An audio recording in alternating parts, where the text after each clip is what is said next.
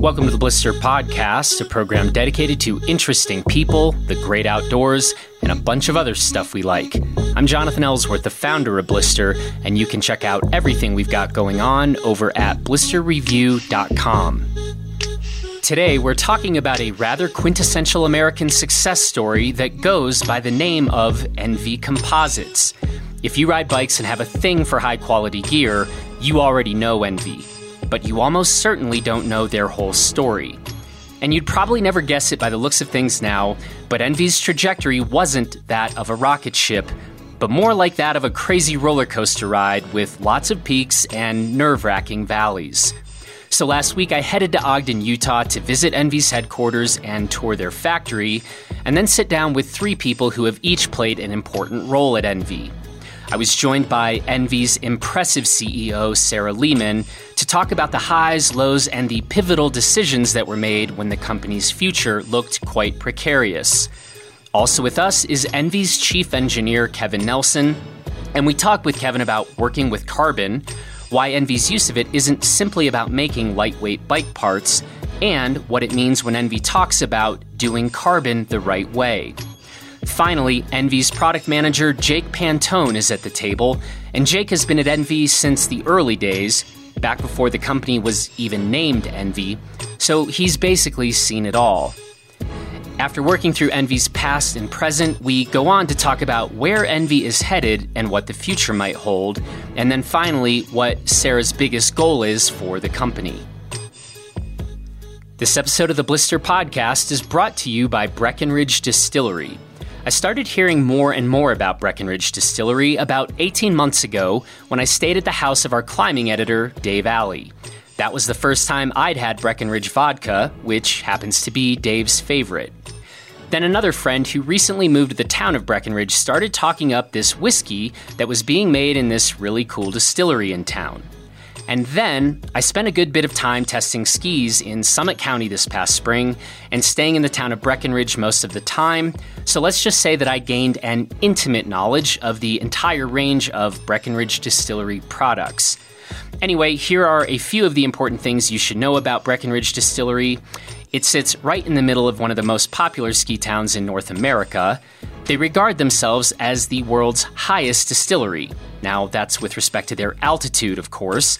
The distillery sits at 9,600 feet above sea level, and they are currently building a restaurant that will open this winter that is going to make for a pretty ideal après-ski stop.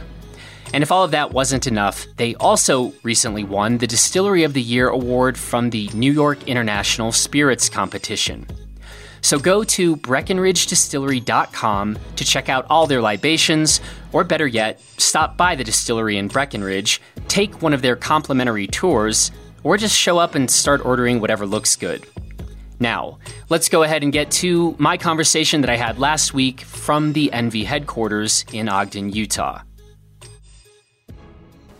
I am here today at ENVE headquarters. Do we call it ENVE headquarters? Yeah, okay. This is it. in Ogden, Utah, and I'm sitting here with three of ENVE's finest. Well, two of ENVE's finest, and Jake. But I'm very happy to be here. And I might ask the three of you to introduce yourselves, say who you are, what your role is at ENVE, and I'm going to start to my left. All right. Sarah? My name is Sarah Lehman, and I am the CEO of ENVE. And you've been in the CEO role since? Since January 10th, 2010, to be exact. we like specificity. Okay. And? I'm Kevin Nelson. I am the chief engineer here at ENVE. I've been here more or less since the beginning, in one kind of way or another. We call that 2007-6. Yeah, I don't remember. Yeah. It's so fun to me to hear these origin stories where people don't really actually know when things started, and there were maybe other names and who knows, but yeah, it's so 2006 or 7. That's how long we're saying you've been here. Yeah, well, it's I actually started as a contract employee from California, so I was kind of just doing design work and kind of flying in and, you know, working all night and then Sharing a desk with me. sharing a desk with Jake, and then, you know, kind of like flying in, working, going home, you know, doing some more design work, and then, you know, coming back out, and then, you know, eventually came on full time and moved here. So, yeah. Okay. And then who are you? My name is Jake Pantone, Yeah. and I am the marketing director and product manager. Yeah. Yeah. Today. Are you sure? Should I ask Sarah no, to yeah. confirm this? Yeah, I was trying to remember what hat I'm wearing today, so. Okay. Like Jake's pretty much done every job in the building at one time or another, so. Yeah, I mean, they brought me on before there was wheels to make, so Jason Shears, the founder, wanted me to learn how to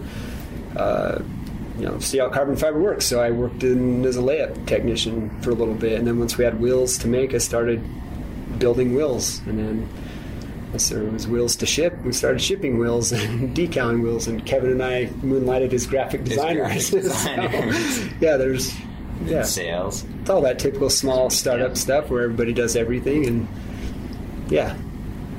here we are. Very good.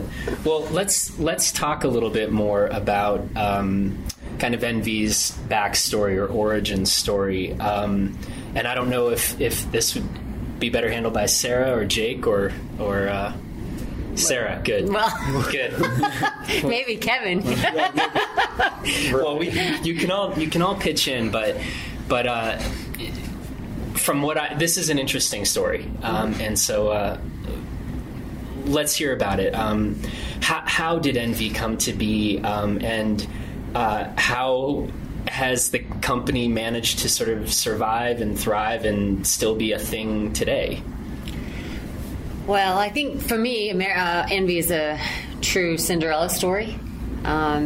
It has had its trials and tribulations. It's had its dark days, and it's definitely had its glory days. And we're still having a lot of fun. So it's definitely the right place to be for all of us.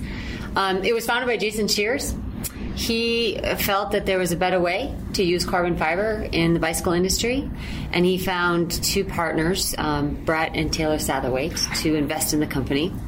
And they did, and they got into carbon fiber custom parts for small builders. We started making tubing.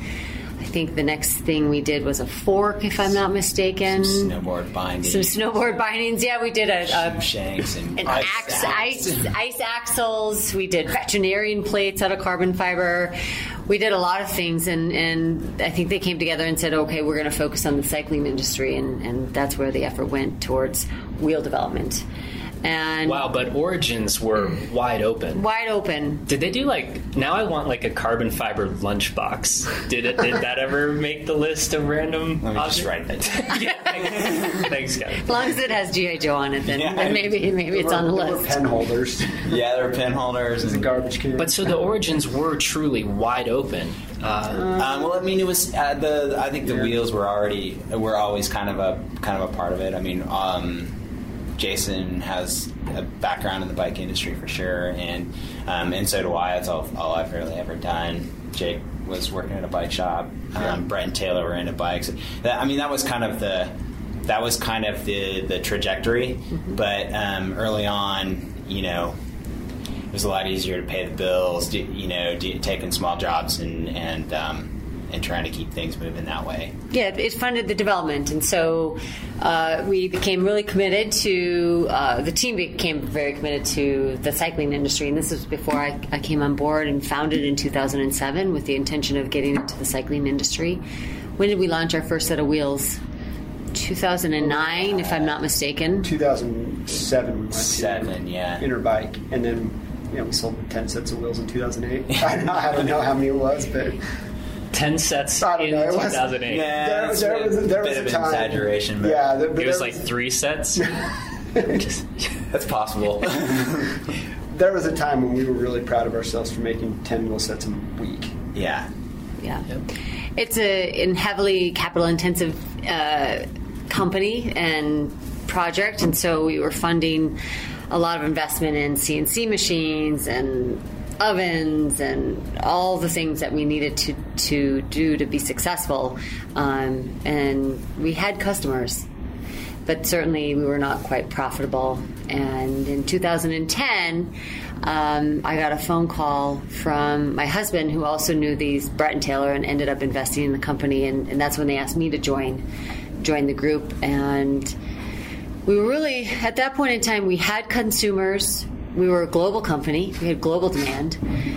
We could make wheels, but we were on a great trajectory in terms of having a brand promise. But from a business standpoint, it was bleeding cash. We weren't profitable.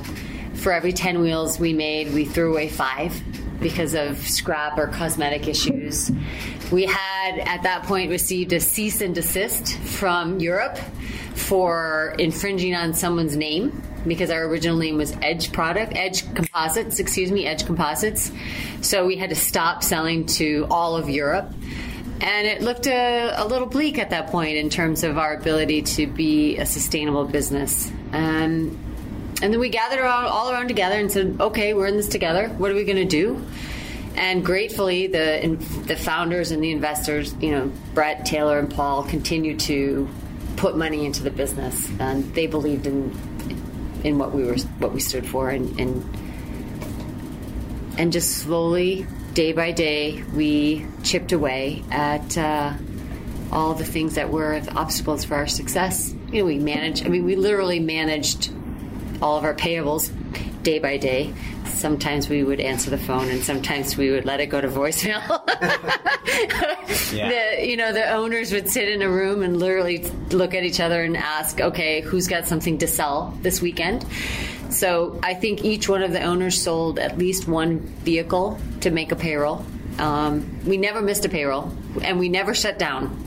We never sent people home early. So that's one thing that's a true testament to the commitment by the owners. That's huge. It was huge. And I think for Jake and Carl and me, people who were there in those early days, there was a lot of feeling, sense that we were kind of all in it together, and I know we all felt a lot of personal responsibility toward Brett and Taylor to kind of paying back for the commitment that they were showing us, and allowing us to kind of do this thing that we really all wanted to do. And so, you get to those kind of really dark moments, and I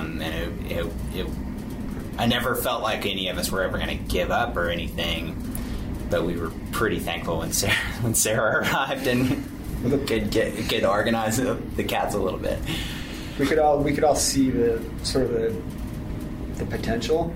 We knew what we had. We knew what we had was special, and I think that's really just what kept motivating us even through everybody had different challenges, right? Like Kevin's engineering problems were much different than problems we had, creating wheel build, sustainable wheel build shop at the time, and making payroll. But everybody's sort of unified around the knowledge that we had a good thing. It was just being able to break through to where it was. We knew we had something beautiful. Yeah. We knew that NV Composites was a beautiful thing, and actually the name change was such a major milestone for us. Can I pause? So when you're talking and describing these dark days and founders are selling vehicles to make payroll, how long, for the sake of the timeline, how long is this? I mean, this is startup world, yes. Right? How long are we talking, and when are we talking? This is now 2008-9? Well, the company was founded in 2007, and so for 2007 until 2010, the partners, the founders, invested in the company without any return. But by 2010, the market starts to crash, right? It's becoming more and more expensive to scale this business. We get a cease and desist. And so that's where it really started to feel heavy. From 2010, we turned a profit at the end of 2011. So we really were able to make things right or get our our forces aligned within 2 years. When did you say you started? 2010. So we weird. I would call the first, those were the first few days weren't really dark, but that time period where we really didn't know whether or not we were going to, have to close up, those were about 2 years of what we called the dark days. But, they really made us such a stronger company. It made us super focused. It made us really nimble.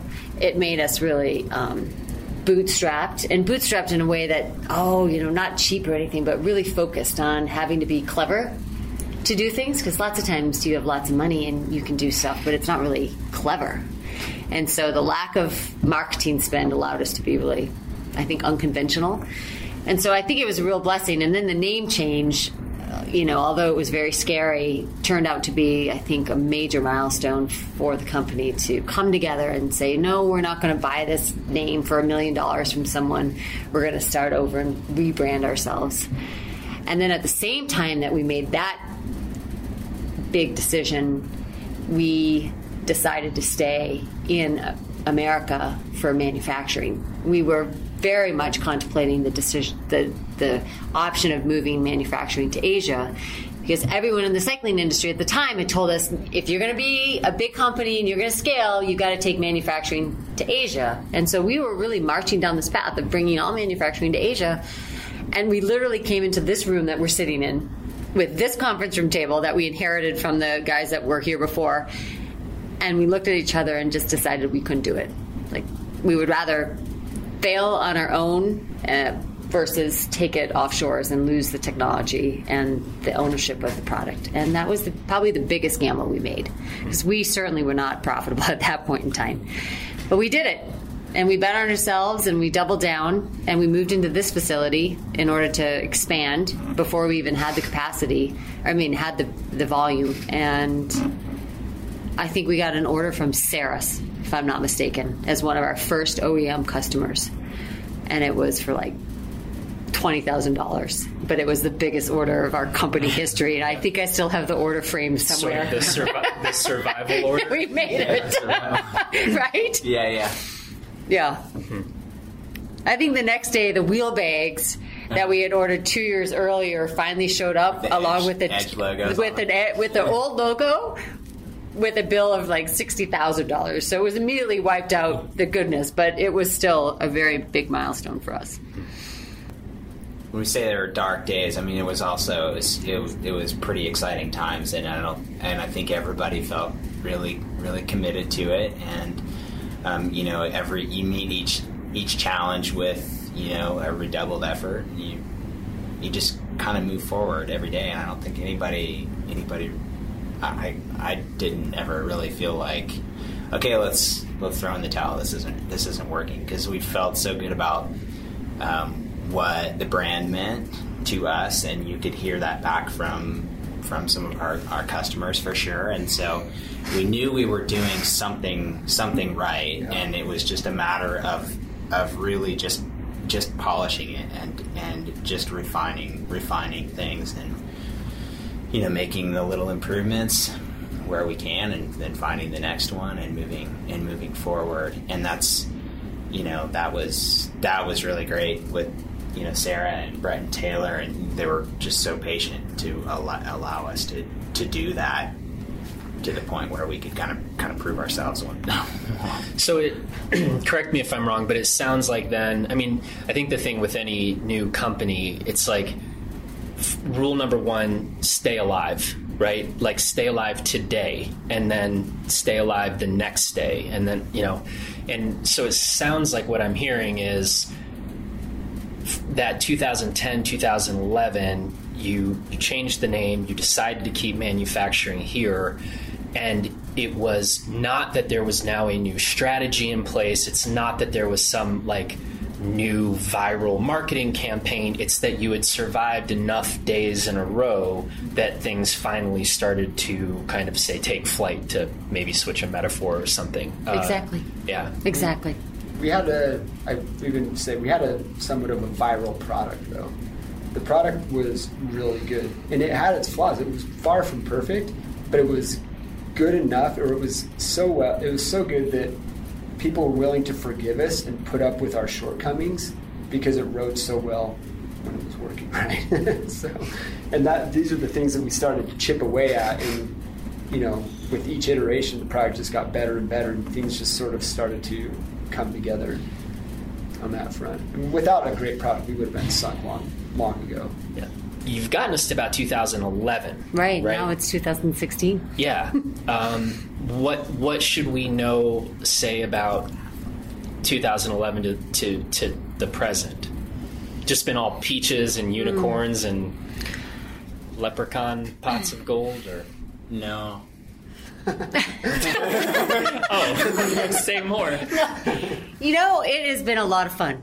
Even the early days were a lot of fun. Oh, they were fantastic. I mean, the thing that defines Envy is a commitment to excellence from the very beginning, and we have built a whole company filled with people that are committed to excellence. And so when you're surrounded by these amazing people every day, no matter what the challenge is a really fun challenge. And I think that's what Envy does brilliantly.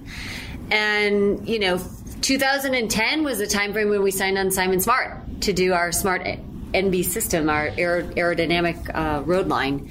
And that started a whole nother journey. And we launched those wheels in end of 2011 into 2012. And that really put Envy on the map in terms of aero development and a real contender in the aero road market and the tri-market. So that was exciting. All at the same time, we sponsored the Syndicate race team, and they started winning on carbon. And, thankfully, that was a relationship that was fostered by our founder, Jason Shears, and Rob Roscup and Joe Graney, making a bet that carbon could withstand the grueling days of downhill. And we did. What's the timeline again when the Syndicate starts riding on it? 2009 was the first sort of. Yeah. So they started riding. I think we signed them on. Winter 2009-10. In 2010, they started winning on carbon, and we ended up being the first carbon downhill wheel to win a world championship. And so, again, it just is a stake in the ground that reinforced to the market that our carbon was durable, and it was, the only carbon wheel in the market that could do that. And so that was a huge milestone for us in 2010, 2011. Yeah. And then we launched our first line of mountain wheels shortly thereafter, and just continued to build on that momentum. I think the other backstory to Envy is this constant commitment to function first. And it's a simple statement, but it is a piece of fabric that is woven throughout the whole organization. So it starts in engineering in terms of product development. If it doesn't serve a function, we can't put it on the product. But it also goes into marketing. Like, we try not to be this marketing BS. You won't find little icons that stand for technologies all over our website, because we don't speak marketing speak. We speak people speak. And so I think we've really stayed true to that over these we've just stayed true to it because of the fact that I think it defines who we are. Yeah, and the way that you say that too is kind of interesting, just with the kind of function first and having everything serve a purpose, and that's kind of our approach to carbon design to begin with. I mean, that was one of the things that Jason really believed in, and that was one of the things that I really believed in. And so when we were designing a part, it followed that same sort of thought process where it's like, look, we'll make it do the job that we want it to do, and we're going to design it to do that, and we're going to put all the material into it with it serving that end goal as well. And so it's kind of our thought process for everything. We're going to pause on that for a sec because we're going there next, but just one thing in case people aren't familiar with the company, and admittedly this is something that I think I had this assumption wrong myself. I presumed that you guys were building road wheels first and then sort of decided to try some of this out on the mountain bike side, but that's not quite accurate, right? No, that everything kind of started at the same time. When we came to Sea Otter that first year, we had a mountain wheel, we had a road wheel, we had a mountain bar, and we had a fork, I think. Yeah, I mean, the challenges with mountain and road are very unique, and in a lot of ways it was simpler to come with the mountain wheel. And that's interesting. Yeah, and I would have assumed the exact opposite. But a lot of it is just simply that Jason and Brett and Taylor and myself and Kevin was sort of the exception, but we're pretty diehard mountain bikers, and there was a lot more sort of personal interest in. I think Kevin shaved his legs, so he didn't quite qualify for that. We're all roaders, yeah. I mean, with the mountain bike, there's so much opportunity with the mountain bike thing too, to make a stiff wheel, particularly with the 29ers coming into play at that time, and the wheels are just too flexy or heavy or whatever, and so it's a perfect fit for carbon. And then just the amount of steering precision that we can add with it, it creates a ride quality that makes the bike work that much better. And if you can get that ride quality and not pay the weight penalty, then your suspension works better, and everything. And that was stuff that I had learned from one of our colleagues now working at a previous in my previous life at GT, where it's like you take the weight off of the suspension, it's gonna have the potential to work better. And so the mountain bike thing is actually a pretty natural fit, except that it wasn't really being done right. I mean, and I'm definitely I'm representing the side of the kind of stereotypes and the concerns and why this wouldn't work and why it's a terrible idea, right? Right. So it would seem like carbon, you think, well, there's less abuse on these products if you're staying on nice pavement. So it would have seemed to me at least kind of natural if the company got started with, let's go really light with these carbon wheels, and they don't get subjected to that much abuse, a la road riding. And hey, we've got the crazy idea of let's see if we can pull this off on the mountain bike side and not destroy these wheels. But that's not how this unfolded here at Envy. I mean, sorry if I'm beating a dead horse, but I think a lot of people would have assumed that was kind of the way this went, sort of from a start on road and let's see if we can experiment out into mountain. I think that's how it happened for the industry. I think we were kind of on the leading edge of that with the mountain side, and the reason that thought even could occur to us was that we had a durability in our road wheels that was really good. So the thought of making a mountain wheel isn't quite so abstract when you already know that you have a durability that's that good. So it it was kind of like and also thinking of it in terms of what the industry needs or what we would want as a business too. Making another great road wheel is great, and we definitely wanted to do that and move that forward. But there was also this opportunity out there where there wasn't anybody playing, and that's a way for us to build our brand, and it's a way for us to put cool stuff on our bikes, which is ultimately what drives us. There really was a stake in the ground for us, though. There's carbon road wheels, and they've been legitimized, but you were seeing the mountain bike. Yeah, we're starting to see carbon frames, there's carbon handlebars, and the carbon seat post had trickled down into mountain bike from road. So all the parts were trickling in, but it hadn't really. There was some slight sort of dabblings with carbon, but it was very sort of exotic or just didn't work that well. And it was like, this is clearly an opportunity if we can do it right and do it well. It's a stake in the ground. It's a true differentiator for our brand to sort of, be able to go to Rob Roskop when they get on a plane randomly or Joe Graney and say hey, we got this crazy idea. How about carbon in downhill? Right. It's a statement, and it was interesting because when we met Graney, he was at that time working on Santa Cruz's first carbon mountain bike, and it was kind of we'll put our toe in the water and see if there's anything to this and see if it's even possible. And of course we were oh yeah, it's totally possible, and you can make them so strong, and they yeah, they own it now. So. They do a great job. Yeah. So we've kind of naturally found ourselves here, to the sort of why carbon, right? And I think I like one of the things when Jake and I talked previously. I think maybe one of the first times we talked about this, actually, Jake, was after we had done that podcast at SIA with the round table with ski designers. And you had said something like, this was really interesting. We were talking about lightweight and carbon and lightweight. And frankly, in the ski world, carbon is, I think, kind of the buzzword. It used to be rocker. And we're maybe sort of talking less about friggin' rocker right now, but unfortunately now it's just like carbon. And by carbon in the ski industry, it really is, in large part, low weight.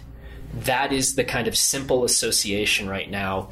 And Jake was saying, he's like, yeah, it was great listening to this ski designer roundtable. He's like, because we sit around and we're asking kind of these same questions at Envy, but Jake's kind of provocative comment was, if the ski industry is getting obsessed with carbon and going lightweight, he said something like, we're thinking about it kind of exactly opposite here at Envy. So do you want to say more kind of about that approach? Sort of why carbon, why should we care? Why are you guys so committed to it?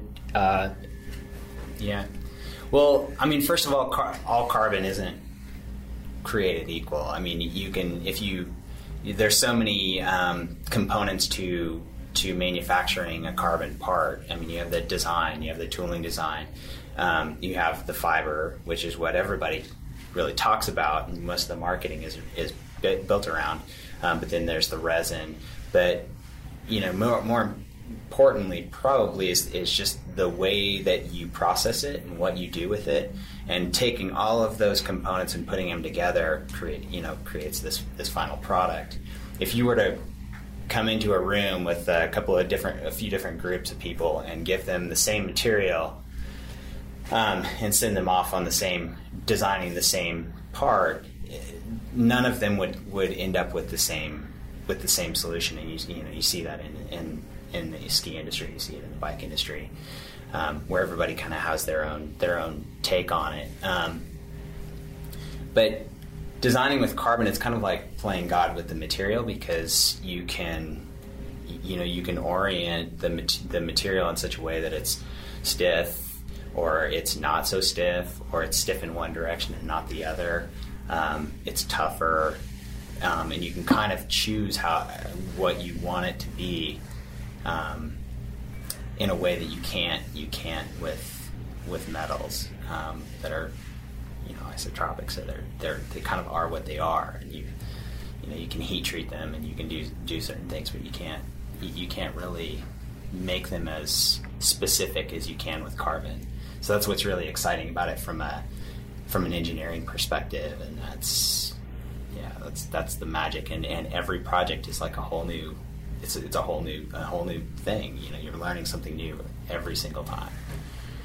What I love about carbon is, and I'm not an engineer, it's just so fascinating that the process is the product, and that's the magic. It's not just the shape or the design. The process in which we take to make the product is the secret sauce. And, we have to have the best engineers that understand the whole process, start to finish, in order to create the product that we can here, right here in Ogden. But that's our advantage too, is to be able to, design a part, go and manufacture it a couple of different ways, and then go and test it and evaluate it and make sure that we've gotten the right combination of attributes together. Yeah. And we've definitely made some mistakes, but the fact that we have underneath one roof R&D, machining, manufacturing, testing, this whole process can be so fast and so iterative that we can learn really quickly and be responsive.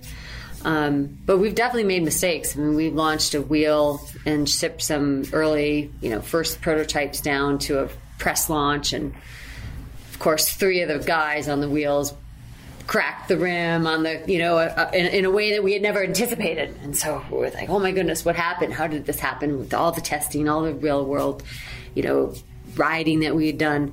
And we realized that the product was written in an environment that we don't ride in Utah, right? It was written in Chile, and the Chilean trails were much harsher. So Brett, one of our owners, actually built a test track to replicate the Chilean terrain so we could go out and replicate the real world experience and make that part of our testing protocol. So again, all just right here underneath one roof, trying to be faster, nimbler, more responsive to the needs, to the market. Yeah. And that kind of goes back to that's the beauty of our U.S. manufacturing, is how nimble we are. We can be super dynamic. We see the issue. We have those travel. We can go back to really isolating what the root cause, whatever the issue is, shut it off, turn it back on. The issue Sarah's just talking about, we resolved that problem in 2.5 weeks. Yeah. So instead of having a boat full of 1,000 sets of wheels that you just have to either know you're going to ship, accept them and sell them and see them back someday, or just chop it up, that you can, it just allows us to be much more flexible and do what's right for the customer. Along these lines, and this is very intentionally going to be a broad question, but I'd like to hear a bit more on that, kind of the state of, for Envy. And we talked about this point in time when you made the decision, are we going to manufacture here or overseas? That was a decision this company made. But so either along those, Jake just spoke to that part of it, but I guess the broader question kind of on the state of manufacturing in the US versus manufacturing overseas, what are some of the misconceptions? What are some of the biggest difficulties or challenges or benefits as you see them? Kevin, they're looking at you. You have to say something smart. Kevin's the one who gets on airplanes too. What are the differences between? Yeah, I think this is such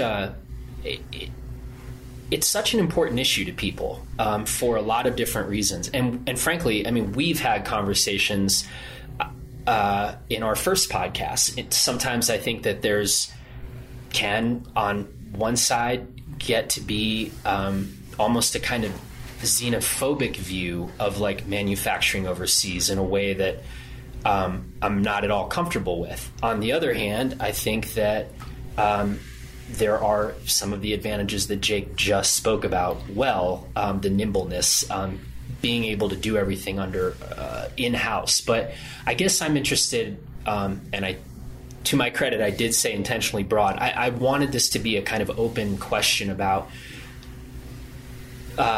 production here, production there. And we're going to, Sarah, talk about price in a bit. This is yet another big factor, a huge factor, right? I think.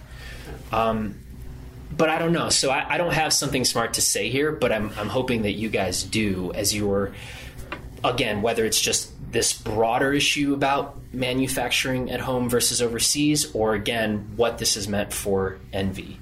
Well, I can tell you kind of what it means for me and what my perspective is on what it means for Envy. I've worked for companies in the past where we made carbon parts overseas, and the role of the engineer, at least from my perspective, wasn't super satisfying. I could design the part, I could design the shape of it, but then sending it off to the factory, you could end up with a really good part, but I always felt like there was sort of a limit to the amount of my design intent that I could ever achieve. So, and the way that I always think of it is that depending on what factory you're working with, or what your relationship is as a company, what your relationship as an engineer is with the factory, you can achieve 85 or 90% of your design intent at a maximum. And so everything you're doing, all of the efforts and the travel and the communications and stuff is built around trying to get to that 90%. of your design intent, and the difference is the ability to, you know, make the tool modifications, make the laminate changes, go out, make the process changes, and quickly test them and iterate them, and learn all those things as you go. Just the really small things that you can apply then to the next project or to the current project, and that, especially in composites, is I think what we really gained from having the manufacturing here. I never felt like you could really do composites completely right without at least having some sort of prototyping capability. And because of the costs associated with doing even prototyping, you have to have some sort of manufacturing to support it, and then it kind of builds from there. It's like the manufacturing has to be big enough to make it justifiable from a business perspective, and then, you know, so for us, being able to have the manufacturing here and have all of our processes basically in-house really gives us an advantage from a development standpoint. And then furthermore, just being able to see the parts coming off the line. I see a wheel come out of cure today that'll get shipped to a customer within a week. I know what that part looks like, every time, and most of the people in the building kind of do. They have the finger on the pulse of what we're shipping to our customers, and I think that's really important versus kind of getting a bulk of them, and you do your inspections and then send them out. But there's sort of a, there's just a difference there that I think is really satisfying on a lot of levels. But I think it helps us feel really good about what we send to our customers, for sure. Mm-hmm. Well, certainly you speak about the ability to be quick to market, be really nimble, and manage our quality. Also, from an economical standpoint, it makes sense. It does make sense. And I think that's a misconception, because oftentimes when you're looking at an Asian-made part versus American-made part, it's looking at the unit cost. But there's all these hidden costs to setting up an entire infrastructure in Asia. You've got engineers, you've got administrative, you build a whole infrastructure to support that manufacturing capability. It doesn't even matter if it's in Asia, it could be anywhere, but you're going to build the infrastructure. And so we just looked at it and said, well, when you add all those hidden costs or indirect costs, you start to raise, and now they get to be closer, and so then you challenge yourself to be more efficient in how you build the product. So instead of throwing labor at a particular product, you design your tools to take labor out of an individual product. And that's what we've been really quite successful at, is that our products come out of the mold with very little finishing. And that takes away, an hour of labor that may otherwise be absorbed somewhere else. And so I think it makes a lot of sense from an economic standpoint to stay here in the United States. It certainly was also very important for us to keep control of our IP. When the process is the most important thing, you want to hold on to that process for as long as you can, and then you innovate against that. So because people are always trying to catch up, but if the process is really important, you've got to maintain that underneath your as close as you can, and then of course there's an altruistic perspective of being American made and being part of the economic development of a particular region. For many, we put food on 153 individual families in the local area, and it's really quite nice. It's a great motivator. But I personally think that a consumer, I don't think Envy can stand on the fact that we're American made as a reason to buy us, right? I don't buy that. If you choose to buy it because it's important to you, awesome. But we have to use American made to be better, right, or faster, or more responsive. If we just use American made to be an attribute, that's not enough. It's got to be a competitive advantage. And I think quality, speed to market, I think the product that we produce creates value for the consumer, and that's what I want people to find out of the Envy product. Mm-hmm.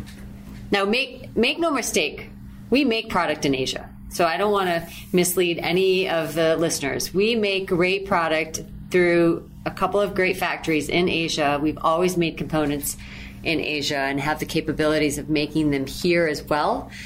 But because of the fact that we've been so focused on wheels, a lot of our components do come from Asia. About 4 years ago, we made the commitment to make more components here in Ogden. And so our mountain stem is made here, our new carbon hub is made here. But we do produce some components in Asia. But even our efforts at our Asian factories, I think, are more effective because of our experiences here.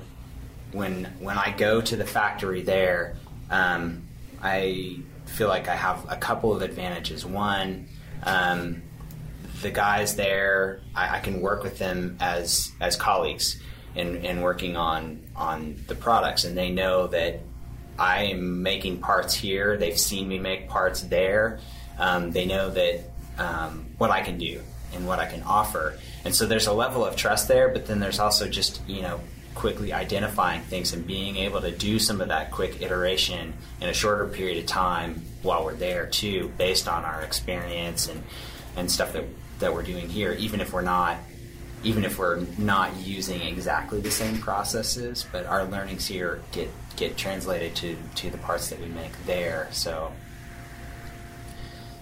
and I think that's another advantage of having that capability here. Yep. That's kind of a hidden one. Who currently is the ideal Envy customer? Would this need to be a pretty high level rider in order to notice the performance benefits of the products? Everyone is currently shaking their head vigorously no at this point. But, because I think the question is, let's say, hell, in the ski world, right, they say that the average skier gets like 6 or 7 days a year. I don't have any kind of numbers like that for, say, the average mountain biker, how many rides that person is getting. But, if I'm getting a nice quote unquote aluminum wheel set, if I'm not a super high end rider, am I going to even notice the difference? You know what I'm saying? Like, yeah. What's the better way to phrase this question? Well, I think the answer initially is no. The level of rider that you are doesn't limit how you perceive the product, per se, because you could be a totally novice rider and benefit from a lighter weight wheel set. You can benefit from a more durable wheel set. You can benefit from pretty much all the attributes, and you may value those attributes differently depending on where you fall in terms of experience. So if you're, say a cross-country, or professional cross-country or downhill racer, you're going to value different, impact durability, and we provide that. But if you're, say, my wife, who's a very novice cyclist, and she's on a bike for the first time, you buy her an entry-level bike, and it comes with really heavy wheels, which then makes her experience a little more challenging when she's climbing uphill. You put her on a nice lightweight wheel set. She doesn't need the impact durability, but she certainly benefits from the lightweight. And so depending on where you are as a rider, you may be more in tune to sort of what you're experiencing and benefiting, but ultimately everybody who ends up on one of our wheel sets finds something that to them speaks to them as a rider. It sort of makes their riding experience really good. And I think it's different from the ski world that way, whereas you can't take a novice and put them on a race room product necessarily and expect them to have a good experience. It's different that way with cycling, whereas some of the best technology benefits the most novice and rider. Well, so much of our design ethic is built around the ride quality too. We spend a lot of time really tuning that, and that really can benefit anybody. And realistically, like this is your hobby. This is what you spend your time doing. So if you get that extra enjoyment out of it, it's that much more valuable. So I don't know. I wouldn't want to compromise on my free time, I guess. This is, I guess, a related question then in terms of sort of who is the ideal Envy user. You've kind of just spoken to that. If we think about, though, ways that if I think about ways or try to imagine ways where Envy would see growth over the next 5 years or reaching, one version of that would be to reach a broader user group. And that could happen a couple of ways, right? I mean, one is to kind of broaden the price point range. Well, let's just kind of stick with that right now. I mean, the other way would be to broaden the offerings, right? Get into more components, etc. And the other would be to look at ways where, when you're dealing with complex productions and high-end products, it's hard to make stuff cheap, right? So how are you guys thinking about that in terms of going forward and growth broadly, and how, I guess, price is thought of in that sense? We talk about it a lot. Many of our customers have asked for us to make a low-cost wheel or entry-level carbon wheel, and we come back to the room and we talk about it, and then we just look at the bike and see so many other areas on the bike that are interesting for us, and we end up deciding to stay in the realm that we are and look at other areas to expand. And we just, I can say this honestly, I think we just make the stuff we really want to make. I think that is what drives us. Yeah. And there's so many different little segments and niches that we want to tackle before we go down in price or down in the good, better, best offering. I'm not sure that is what defines Envy. I think what defines Envy is... We've never sacrificed. So we've made decisions to sort of do things in terms of how we spec a rim to bring price down. So we've never sacrificed on the rim itself. The rim, we've always held it at the same level, but we've played with hubs, and every time we've done that, we've really found that the customer who wants Envy really just wants the best, and the request for lower price has really been just lip service in a lot of ways. The request for lower prices. We get the request, like, we would love a wheel set at X price point. We come to that price point roughly, and we don't sell anything. Where it's like, nobody wants a discount Porsche, right? Like, you can buy a Porsche Boxer, but it's not a 911. And so Porsche probably still sells a lot more, 911s. But I think there's some of that. It's a bad analogy, but that's what seems to be the case with Envy. How do you feel about that analogy, Sarah? Jake. That's how I feel. For all you Boxster drivers out there. Those guys are our customers too, We love them. No, I think we ultimately just always have found to stay true to what we're about and make the product we really want to love. And, we start with what we're trying to accomplish and we build it, and then we figure out the price. We don't start first with, you have to hit this cost and this price. And that's just not how we innovate here. And I think that's a beautiful thing. And as long as we can hold on to that, because there's other areas on the bike that we're still looking for, we can hold on to that. Yeah, I think ultimately we go and we ride, and we come back with ideas of things that could have made our ride better. And, okay, so there's another product idea, let's say, and then we start working on that. And I think we want to make stuff that we all want to put on our individual bikes, and I guess we have expensive taste that way or something like that. I don't know, but good ride experience. We it's like I said before, I don't wouldn't want to compromise on my ride experience, on my free time. Like when I go and ride, I want to wring every last drop of enjoyment out of it. And ultimately, if we've got a durable product that lasts over time, is like Jason used to say, like over the course of the lifetime of the product, it's cheaper than a movie. The upfront cost may be higher, but if you're riding your bike frequently and the product lasts and works well over the course of its life, totally worth it.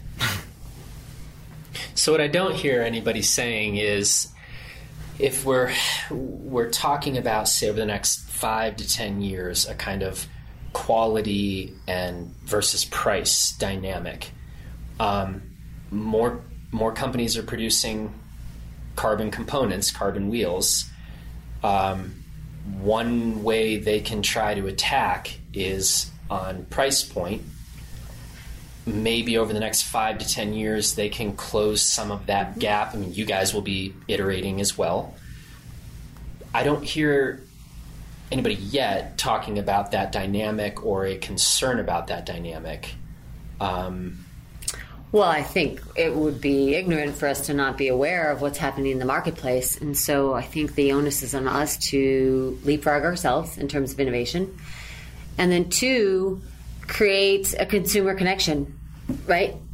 Have a relationship with our customers such that they have the best experience on our product. And then if they have an issue, they have the best experience with our service team. And we want to know every Envy consumer's names. That's our goal. And I think we truly are building a company against that goal. There's not many companies that have that goal, right? And so we have a mantra in the company that every single person that works at Envy is at the disposal of the people who answer the phones from our customer service team. Everybody. And we've all gotten on the phones. We really, truly want to create this Envy family-like experience. And that's a differentiator. And that's really what we're trying to accomplish, in addition to producing the greatest product. All goes hand in hand. It goes hand in hand. What's the current breakdown like at Envy, road bike products versus mountain bike products, in terms of how much you're manufacturing, how much you're selling?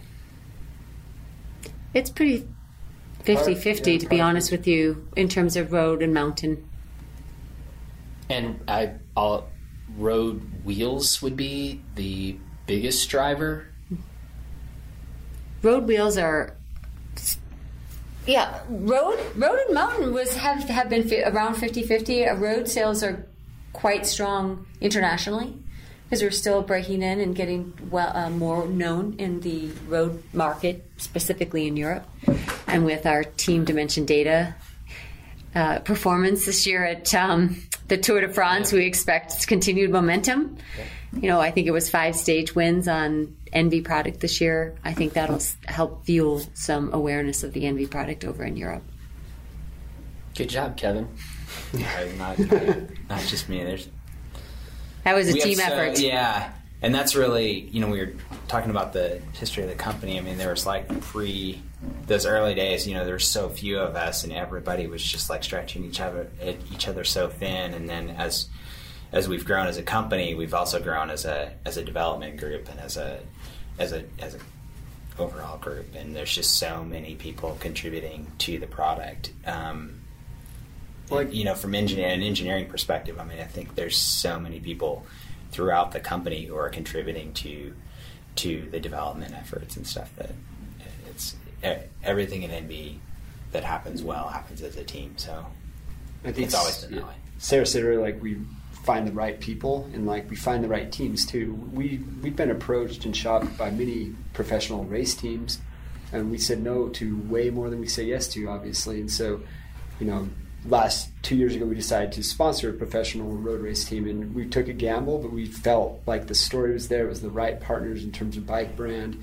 and all the puzzle pieces. I mean, it was definitely a gamble. They weren't guaranteed to go to the Tour de France, which is obviously a big deal in pro road racing, but they got their invite to the Tour and they had a good year. And then this year was 1 stage win last year, 5 stage wins this year. I mean, it'd be really hard to top that next year. 5's a lot by any team, but it's just we seem to be able to say no enough to when we finally say yes, it's the right decision. With product, with people we hire, with the teams we decide to partner with the OEMs we decide to sell product to. Everything comes down to trying to make just the right decision for the brand and the product and our customers ultimately. Our customers. Are you involved or really involved with those team decisions, or is that someone else's kind of?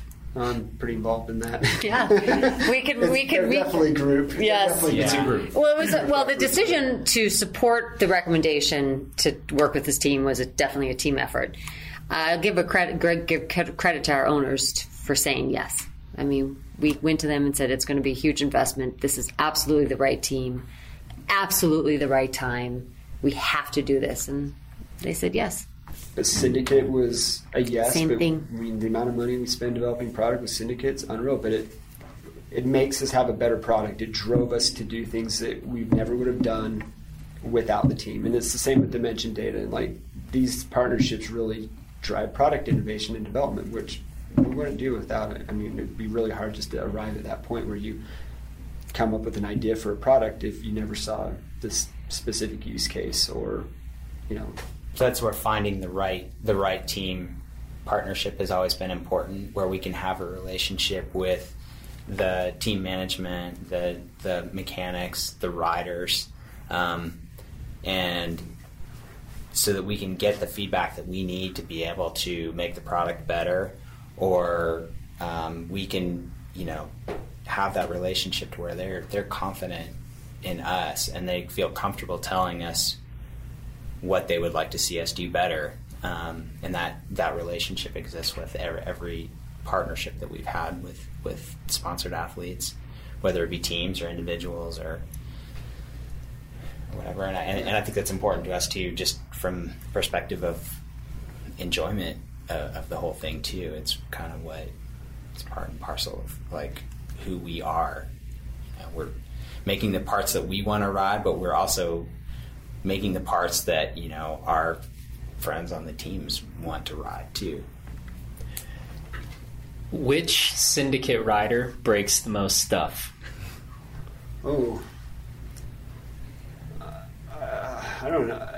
Probably Petey. When all three are probably rolling at the same pace and nobody's injured, I think Petey probably. But they're all guilty. They're all guilty. Who have you received, say, the most feedback from or the best feedback from? Greg, no doubt. I mean, Greg's very much a strategic sort of technician in terms of he has feedback for sure.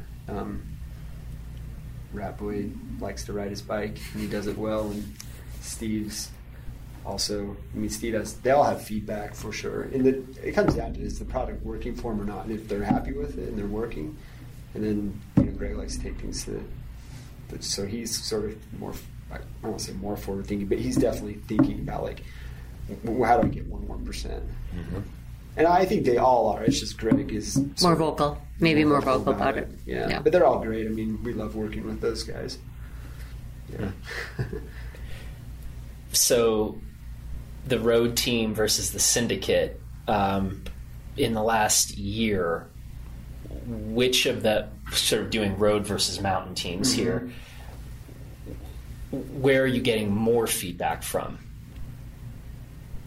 I mean, it's pretty equal. I mean, it's pretty equal. Yeah, we're launching a new product here in the next month that wouldn't exist if it wasn't for sort of the feedback and experience from our professional road team, and we're also working on new prototypes actively that come out of both from Syndicate and in our enduro racers. And I mean, if we're not getting product feedback from our athletes, we're not getting what we need out of the partner. And the road feedback, the products that he's talking about too, those are ones that not only couldn't have happened without the team being there, but without having that really personal relationship with the teams, because all of those products, particularly on the road side, but on the mountain side too, are not things that the riders were specifically requesting. They're things where we're watching them, we're talking to them and reading between the lines and saying, oh, you know what you need?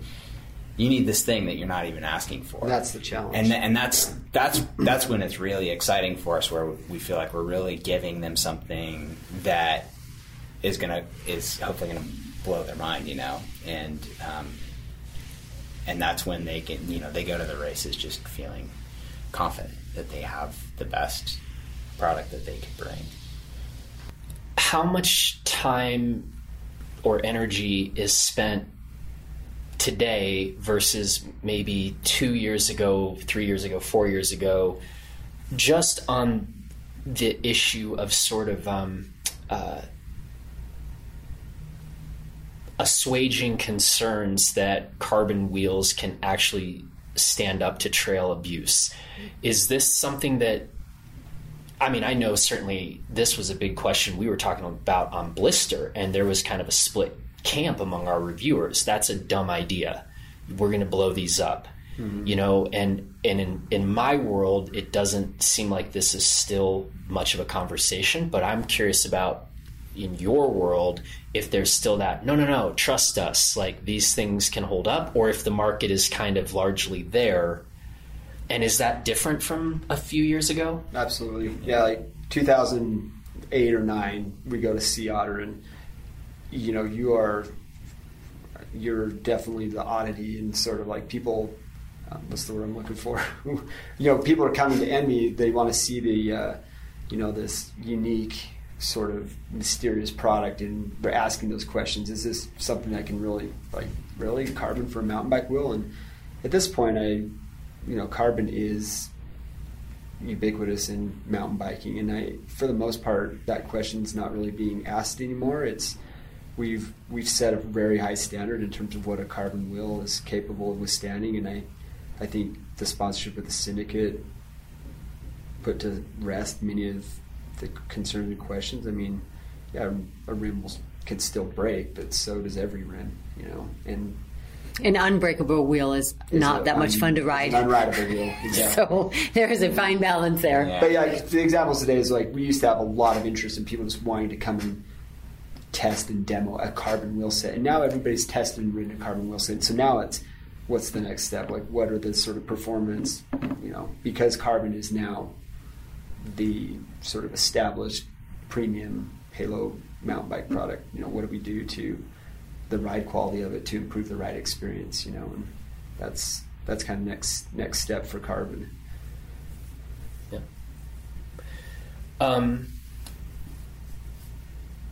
What's the best question I haven't asked yet? And I always like to ask this one because I think, we're sitting here and having this conversation, and I always am curious whether one of you or all of you are like, I can't believe he hasn't asked us about. What was your best day at Envy? Best day. What was your best day? Do you know yours, Jake? There's just so many of them, I can't. There are a lot. I have a lot. Say today. There's a lot. I don't think I can put it to one. There's definitely some memorable ones I definitely remember. So my best day was, and I have a picture of it because I was like, this is my best day. We were 2 weeks away from launching our first Smart Envy System wheel set. And we let the team, not our pro team, our team ride it. They took the team, our original Pro Continental team. UHC. Yes. And so we put the wheels underneath them. And they rode brilliantly.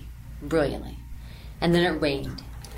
And they called us. And the uniqueness of this wheel was the shape. And so there was no finishing on the shape because it was a continuous curvature versus the flat braking surface that we had on our first generation. And so there's no brake surface, no flat brake surface. And the team calls us, brilliant wheels. Then it rains. Can't stop in the rain. Can't stop. 2 weeks away from launching. And we're like, oh, that's a problem. We need to fix this. And I have a picture of all of our engineers, all of our machine shop manager, and our maintenance guy, and our technicians standing in the hallway, problem solving. How are we going to fix this problem without changing the shape? And I don't know whose idea it ended up being, but we decided to mold in to the tool a braking surface so that we created some friction for wet weather conditions. And I just remember looking at this group of individuals problem solving and thinking, this is the greatest day. This is the greatest day. That was a great day. That's a good story. What's next? Where are things headed? Both in terms of, where are things headed in terms of carbon components, carbon composites, and where's Envy headed?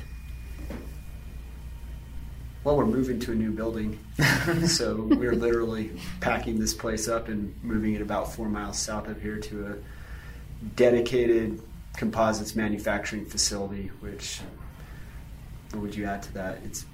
It's a big. It's a big step forward, and it was designed very deliberately with 3 goals in mind.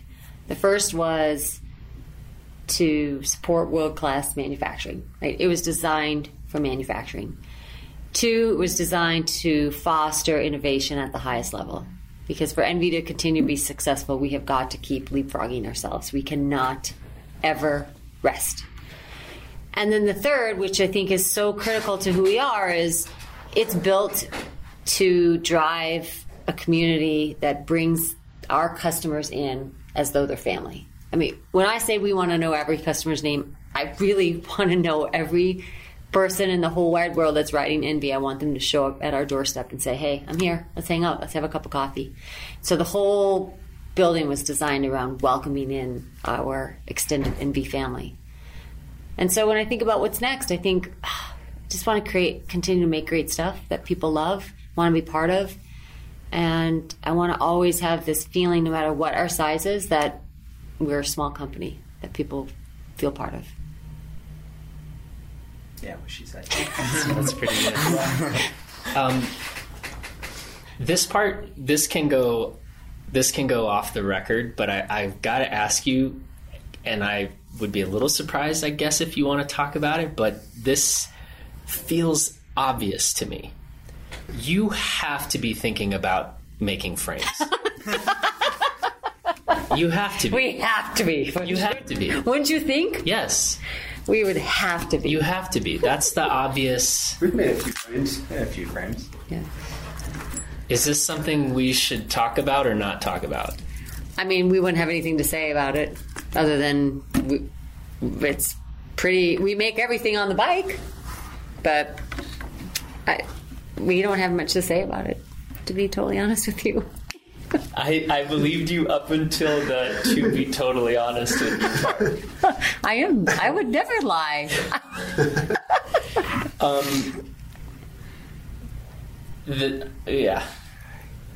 You know, we go where our ideas take us. If we come back from a ride and it's a frame idea that we have, you know, we'll be thinking about it. We go down But that I mean, level quickly. you know, yeah. When we start talking about what's the next fork, what's the next handlebar, what's the next stem we want to make, which are things we do today. Yeah. When we look at like how do we improve that, We don't have anything to say on the topic. Yeah, nothing. I don't know what you're talking about. I don't think Apple's working on an electronic car. That's all I'm saying.